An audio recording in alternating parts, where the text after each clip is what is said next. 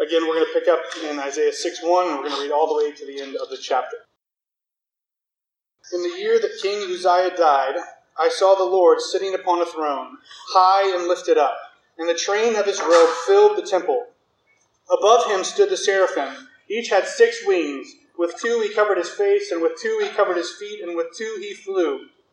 And one called to another and said, Holy, holy, holy is the Lord of hosts. The whole earth is full of his glory. And the foundations of the threshold shook at the voice of him who called, and the house was filled with smoke.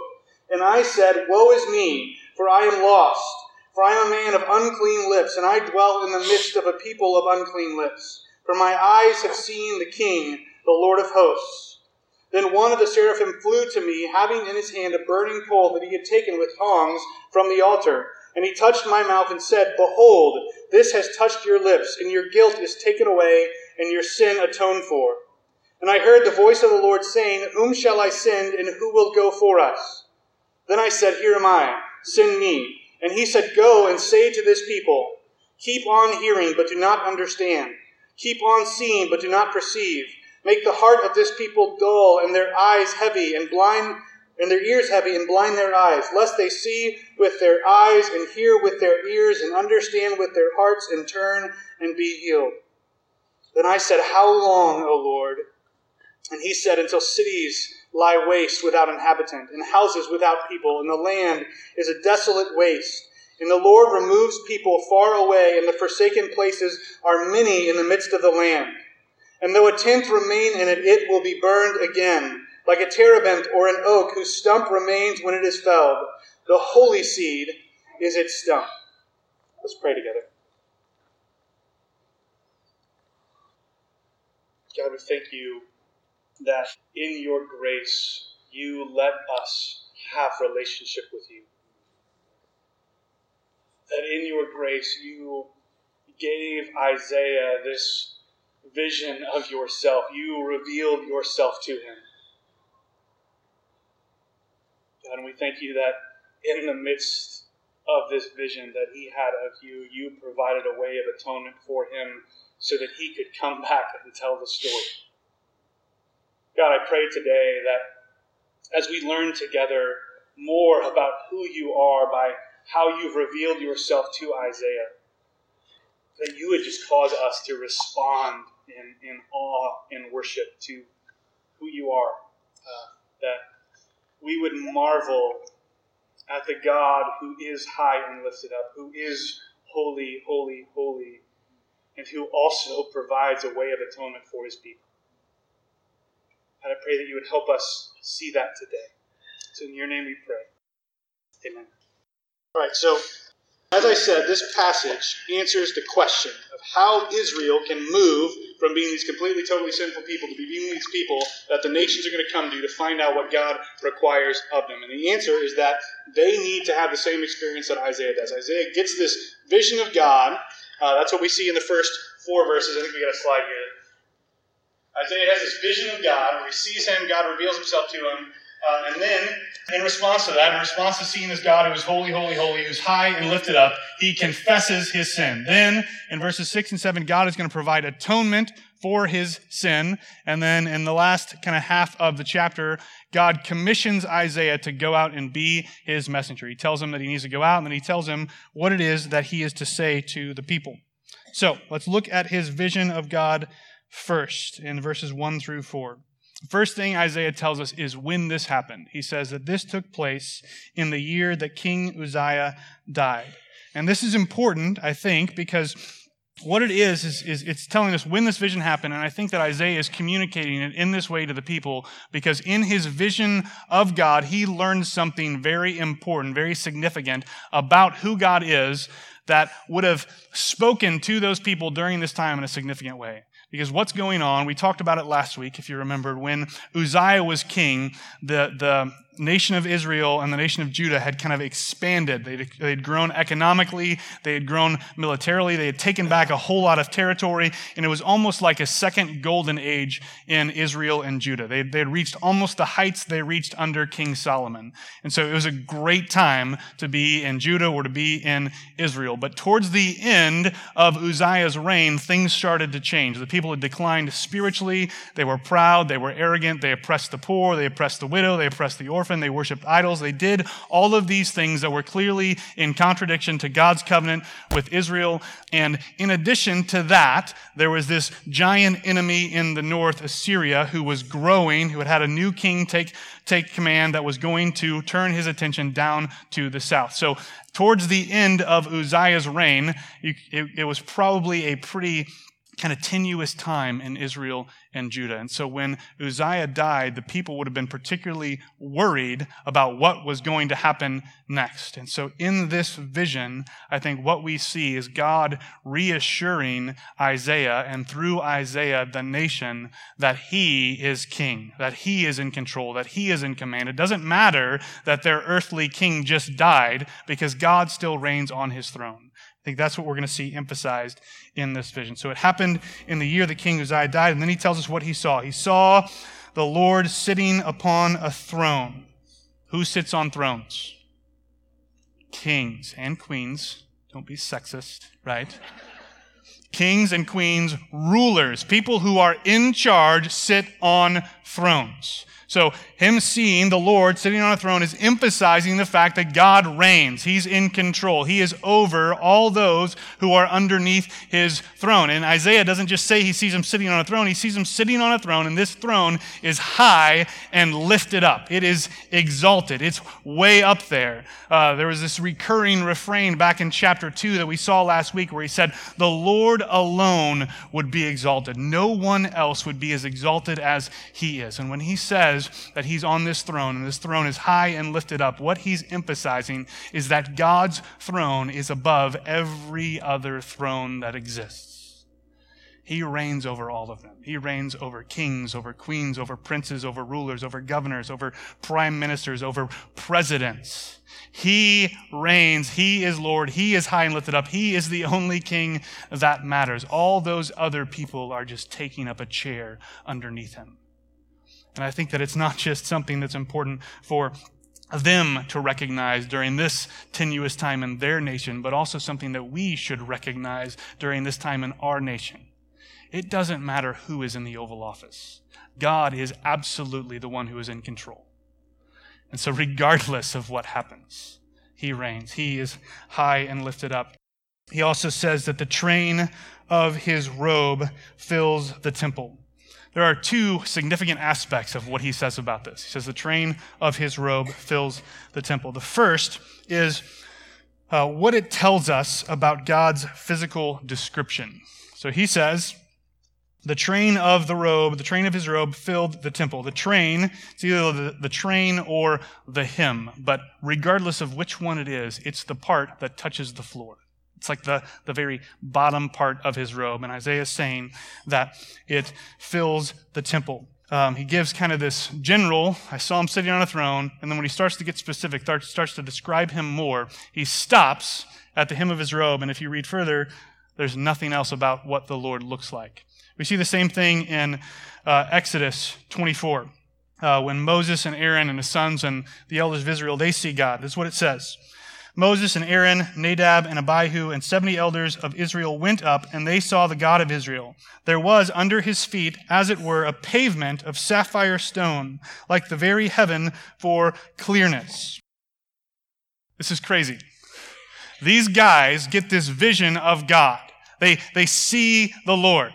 Isaiah sees the Lord. They come down from the mountain, and what is the first question anyone in their right mind who understands what just happened asks? What does he look like? And they say, well, the ground was blue and clearish. Isaiah sees God. In the year that King Uzziah died, I saw the Lord. What does he look like? Well, the hem of his robe is really big. Either God only lets people who suck at describing things see him,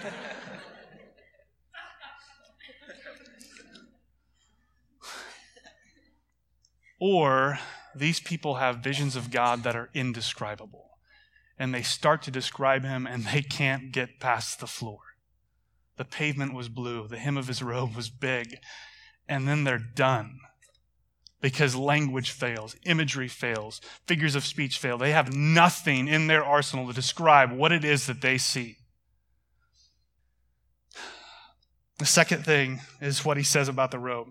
Right? He says the robe is huge. It's so big that the very bottom part of the robe, it fills the temple. It stuffs the temple full.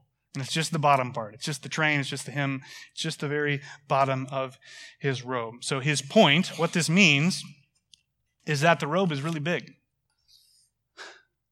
But what he wants us to learn is that God is really big. The one who wears the robe is who matters. And this is important because where's this vision taking place? Isaiah says he saw the Lord where? In the temple. For them, the temple represented the place that God was present with his people. If you asked an Israelite, where's God? They'd say, in his temple. But Isaiah sees God and finds out that the very bottom part of his robe fills the temple to fullness. So what he learns is that God isn't just on a throne. He's not just high and lifted up, but he's so big that even the bottom part of his robe is too big for this temple that they've constructed for him. He's learning that God can't possibly fit in this house they've built for him. Isaiah learns that God is a whole lot bigger than he thought he was. He's a whole lot higher. He's a whole lot more exalted than he thought he was. Even the hem of his robe fills the temple. I don't know who said it. I've heard it attributed to a lot of different people, but the quote is that whatever your view of God is, it's too small. I think that that's exactly what Isaiah finds out. He had pictured God as this God who lived in this temple, and he finds out that this God is much, much bigger than he imagined. And whatever we picture in our heads when we think about God is too small. Because he's infinite. He's beyond our comprehension. We cannot imagine a God big enough to be as big as he is. We can't imagine a God good enough to be as good as he is. We can't imagine a God holy enough to be as holy as he is. He is beyond our reasoning and our imagination. He sees God. He finds out that his robe fills the temple, and then he moves upward. He skips over God, can't describe him, so he describes these creatures that are above him. Above him stood the seraphim. Each had 6 wings. With 2 he covered his face, with 2 he covered his feet, and with 2 he flew. The word here for seraphim, it's literally burning one or fiery one. And I think what we see here in his description of these angels, these messengers that are in God's presence, is that the kind of American contemporary Christian understanding of angels is pretty wrong. Right? These aren't cute little fat babies with wings and harps and white wings. They're not people whose heads kind of light up at the back, so you know that they're an angel like some TV show. They're fiery. And anytime an angel shows up on the scene in the Bible, what happens? People are terrified. They're terrified because these creatures who exist in God's presence represent his holiness in a way that nothing else does. Because they always do what he says, except for Satan, and we know what happened to him. There are these fiery creatures in God's presence. They fly. With 2, they cover their face. With 2, they cover their feet. And with the other 2 wings, they fly. I don't think we should push too much into that and say, well, what does it mean that they cover this face? What does it mean they cover their feet? I think that what we should see there is that unlike human beings, these creatures who are in God's presence recognize their need to show humility before him. They cover themselves in recognition of the fact that they are created and he is not, that he is holy and that they are not. They show this sense of recognition that God is different from them and they need to hide themselves from him in a way that they don't other creatures, other beings. And then Isaiah tells us what they said. One called to another and said, "Holy, holy, holy is the Lord of hosts. The whole earth is full of his glory." Holy, holy, holy is the Lord of hosts. The whole earth is full of his glory. When he repeats holy, holy, holy here in Hebrew, that shows emphasis. So if you wanted to say something was more than holy, you'd say it's holy, holy. If you wanted to say that it was the holiest thing you could possibly imagine, you would go 3 times. Holy, holy, holy. This is their superlative. And so like for them to say good, good, good, that would mean best. For them to say bad, bad, bad would mean the worst thing imaginable. Here, he's saying holy, holy, holy because he wants us to understand that God is the holiest. There is no one that is more holy than he is. He's trying to emphasize his holiness. We're going to come back to this in a second part of the phrase. He says the whole earth is full of his glory. Again, this is Isaiah having his vision of God shattered and expanded beyond what he thought it was. It's not just the temple that's filled with God's glory. The entire earth is full of it. When the seraphim finished speaking, the thresholds of the temple, the foundations of the thresholds shook at the voice of him who called, and the whole house was filled with smoke. This was an awe-inspiring and probably slightly terrifying experience that Isaiah had. The temple shakes, not at God's voice, at the voice of the messengers who are in his presence.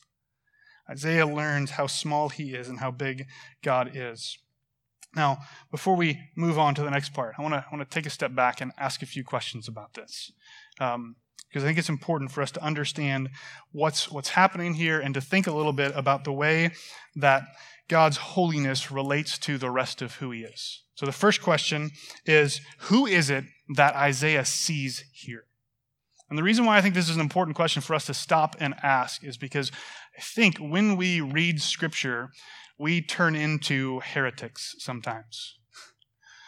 There's this heresy called modalism, which is a distortion of the Trinity. It's essentially the belief that God is 3 in 1. He's Father, Spirit, and Son. And some people think that God existed as the Father in the Old Testament, and then when the New Testament happened, he kind of became the Son, like he changed modes. And then once the Son ascended into heaven, he came back as the Spirit. So he kind of changed into the Spirit. So that's called modalism, and it's heresy. It's not what the Bible teaches. It's a distortion of the truth. But I think that when we read the Bible, we operate with that kind of understanding. We think, oh, like this is the Old Testament. Like that's when the Father did stuff. He did stuff back then, that God who like judges people and like causes wars and stuff. Like that's just him. It's just the Father. But when we get to the New Testament, then we find out about this Jesus guy who's a whole lot nicer and a whole lot more loving than the Father was. And now he's kind of in charge of things. But he's up there in heaven, and now he sent his partner, the Spirit, down here who like helps us with our stuff. And we, I think, tend to kind of break the Bible into those really bad distinctions. And so like we read the Old Testament and God does something and we kind of automatically think that it's the Father. But I would submit to you that that's not who Isaiah sees. Isaiah sees Jesus. And I have 3 verses to prove it, just in case you don't believe me. The first is Colossians 1:15, where Paul says about Jesus, he says, he is the image of the invisible God. God is invisible. But Jesus is his image. So if you see God, you see Jesus, because he's the image of the invisible God. Second verse is from John 6:46. This is Jesus speaking. He says, not that anyone has seen the Father. So how do we know that Isaiah didn't see the Father? Well, because Jesus says so. Not that anyone has seen the Father except he who is from God, which is Jesus. He has seen the Father. The third verse is John 12:41. This is John kind of explaining why people didn't respond to Jesus' message. And he quotes a few chunks of Isaiah. And then he says, Isaiah said these things because he saw his glory. His is Jesus. He saw Jesus' glory and spoke of him. So John, inspired by the Holy Spirit, writes in the Bible that Isaiah saw Jesus. So when he has this vision of this God who's high and lifted up, who's seated on the throne, who has this robe, who overfills the temple, he sees Christ. What does it mean? The next question is, what does it mean that God is holy, holy, holy? So I've already explained that the repetition there, holy, holy, holy, is emphasizing something. He's emphasizing that God is holier than anything else. But what does it mean to be holy? There's kind of two sides of this word. One side is this idea of set apartness, like otherness, alienness. It's different from anything else. To be holy means to be separate and different.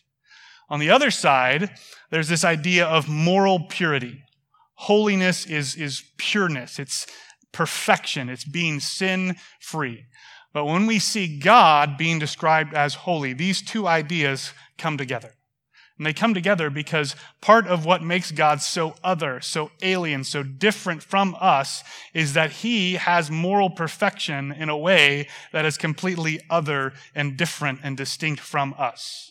No one is holy like God. No one is perfect like God. No one has the sinful or sinless perfection that he has. And that's what makes him holier than anything else. Because he has both of those elements smashed together into one, and that makes him even more holy than we thought he was. So, when we think about that idea of holiness, how does that fit with grace and mercy and love? Because God is holy, but he's also those things too. And here, understanding a theological concept can really help us out. So I'm going to explain this thing, and then I'm going to explain why I'm explaining this thing.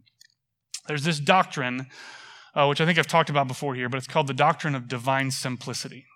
And what it means is that all of God's attributes exist together. Right? We don't have one God who's holy and then another God who's gracious. God is gracious. He's also holy. Those two things exist in him at the same time. And because of what we know about God, we know that he never changes. And he's perfect.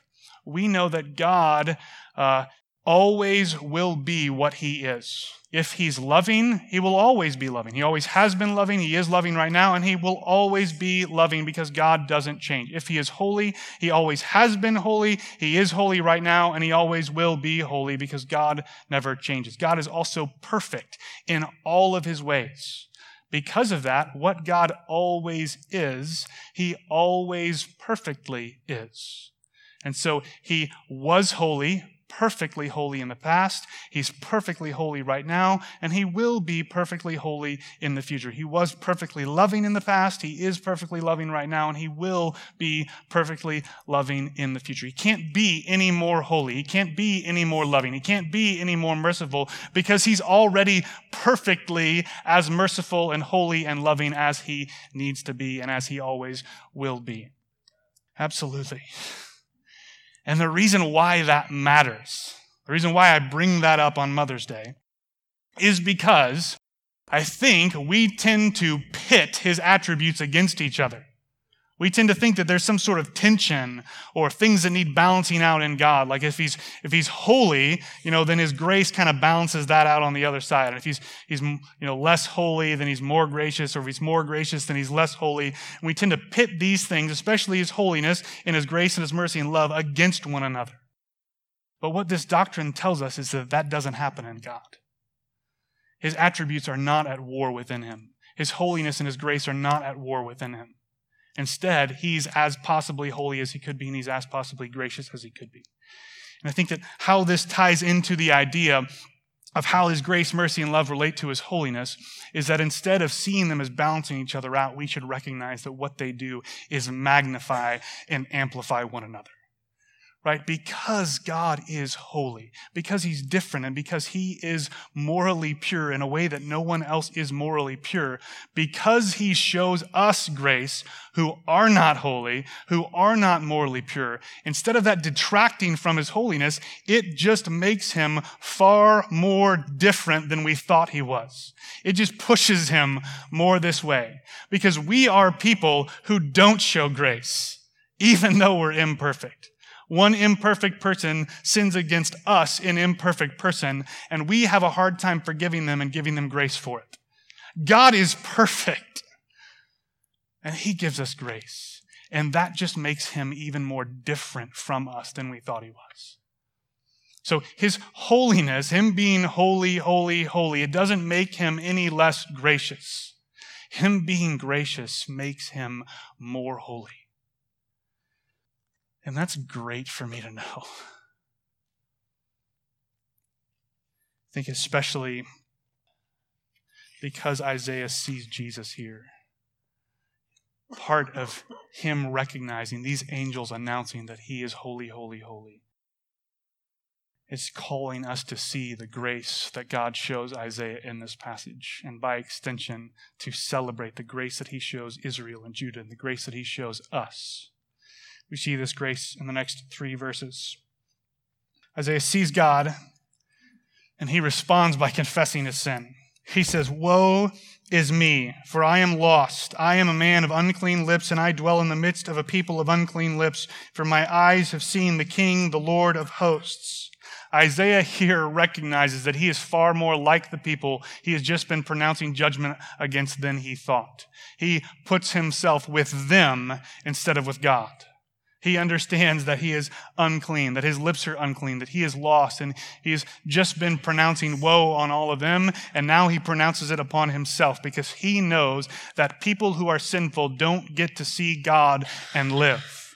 People who are sinful and see God, they die. So Isaiah pronounces that upon himself, and look at what happens. Then one of the seraphim flew to me, having in his hand a burning coal that he had taken from tongs from the altar, and he touched my mouth and said, "Behold, this has touched your lips. Your guilt is taken away, and your sin is atoned for." There's 2 things I think we learn about grace here. The first thing is that grace is done to Isaiah. Go back and look at Isaiah's words. He says, "Woe is me, for I am lost. I am a man of unclean lips. I dwell in the midst of a people of unclean lips, for my eyes have seen the King, the Lord of hosts." There is no petition. There is no prayer. There is no plea in his words. He is simply recognizing, this is where I'm at, and it's not a good place to be. Then God acts. Grace is orchestrated and controlled by God. Isaiah doesn't have a say in it. He doesn't request it. He doesn't ask for it. God just does it to him. And when we think about how he's shown us grace, we should recognize that that's exactly what happened for us. We don't cause grace to be given to us. God causes grace to be given to us. We don't make atonement for ourselves. We don't cause his atonement to be applied to us. It's something God does. Jesus died so long before we were born. We didn't have any part in that whatsoever. And yet God counts that for us. He gives us grace based on that. The second thing that we need to see here, first, his grace is outside of our control. It's something that's done to us that we don't do for ourselves. The second thing is that his work of atonement in showing us grace is final and it is effective. The angel takes this burning coal from the altar that represents God's provision for his people. He touches Isaiah's lips with it, and then he says, "Your guilt is taken away and your sin is atoned for." It's done. It's happened. His guilt is taken away. His sin is atoned for. His lips are no longer unclean. He's no longer lost. Woe no longer rests upon him. Isaiah has been delivered. He's free. Because of that, he gets to live in God's presence. Because of that, he gets to go out and be commissioned by God. And for those of us who have trusted in Christ, we need to realize that this is absolutely true for us as well. Right? On the cross, Jesus said, "It is finished." It's done. Atonement has happened. Our sin has been paid for. Our guilt has been taken away. And they don't come back to us. The reason why that's important is because we consistently, as God's people, believe the lie that those things have not happened. We either think that Jesus' death on the cross wasn't effective for us, or we think that now we need to do something to make ourselves more atoned and take away more guilt from us. But it's done. It's happened. God did it to us. And we didn't have any part in it then, so we don't have any part in it now. We have atonement, right? Our sin has been paid for. Christ bore the penalty for our sin, and he's freed us from its power. And either we believe that or we don't. And if we do believe it, we should always believe it and never believe the lie that it hasn't happened, that it's not effective for us. Because that makes light of Christ and makes much of our sin. That's not a place we want to be. Your guilt is taken away and your sin is atoned for. If you've trusted in Christ, that is true of you. Then God commissions Isaiah. Isaiah hears a voice, the Lord saying, "Whom shall I send and who will go for us?" Isaiah, with his newly cleaned lips, says, "Here I am, send me." And then he finds out what it is that he's going to say in 9 and 10. "Go and say to this people, keep on hearing, but do not understand. Keep on seeing, but do not perceive. Make the heart of this people dull and their ears heavy, and blind their eyes, lest they see with their eyes and hear with their ears and understand with their hearts and turn and be healed." Isaiah's mission is to be successful at being unsuccessful. Go out, be depressing, be boring, be hard to understand. Confuse these people so that they don't respond to you. That's your mission. Go do it. Isaiah responds with a question that I think any of us would ask under these circumstances. He says, "How long do I have to do this? Because this is not going to be a fun job. How long?" God responds with an answer that Isaiah probably didn't expect. "Until cities lie waste without inhabitant, and houses without people, and the land is a desolate waste, and the Lord removes people far away, and the forsaken places are many in the midst of the land. And though a tenth remain in it, it will be burned again, like a terebinth or an oak whose stump remains when it is felled. The holy seed is its stump." Isaiah's mission is to go out and cause people not to respond to his mission. He asks how long, and God says until pretty much everything is destroyed. Until the people are almost completely wiped out in the judgment that I'm bringing upon them. But it's not all bad news. It is mostly bad news, almost completely all bad news. But there's a little hint, a glimpse at the end that redemption is coming. He says, though a tenth remains, so a tenth of the people remain after the kind of the first thing, then it's going to be burned again. That's too many people left.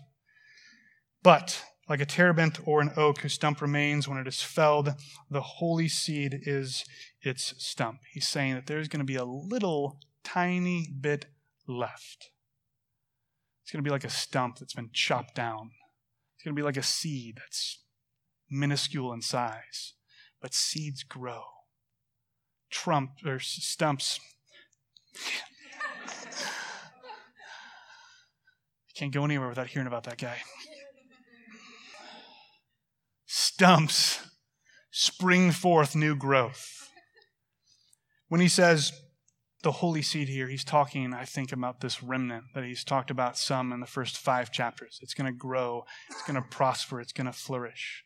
But he's also talking about more than that. I think he's talking about the promise that God gave to Abraham. God told Abraham that through his offspring, seed, through his offspring, all the nations of the earth would be blessed.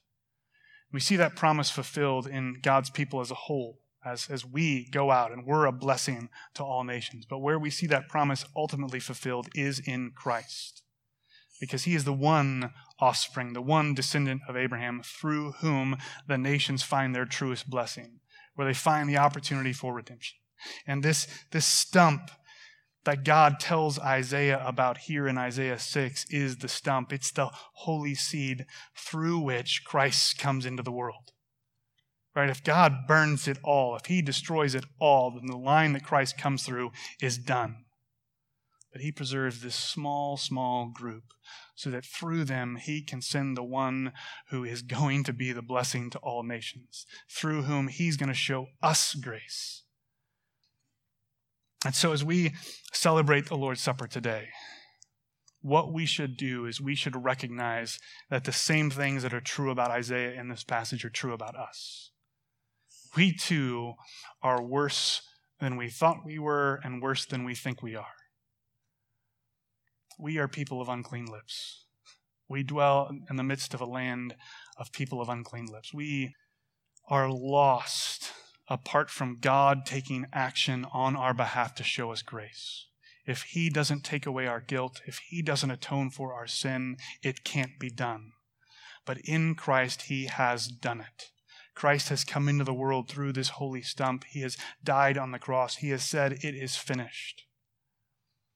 And because of that, we know even more than we did before that God is holy, holy, holy, that he is high and lifted up, that he does reign over everything and everyone. And we know that there are still ways in which he is going to bless the nations. He's going to redeem people from nations that haven't been redeemed from there yet.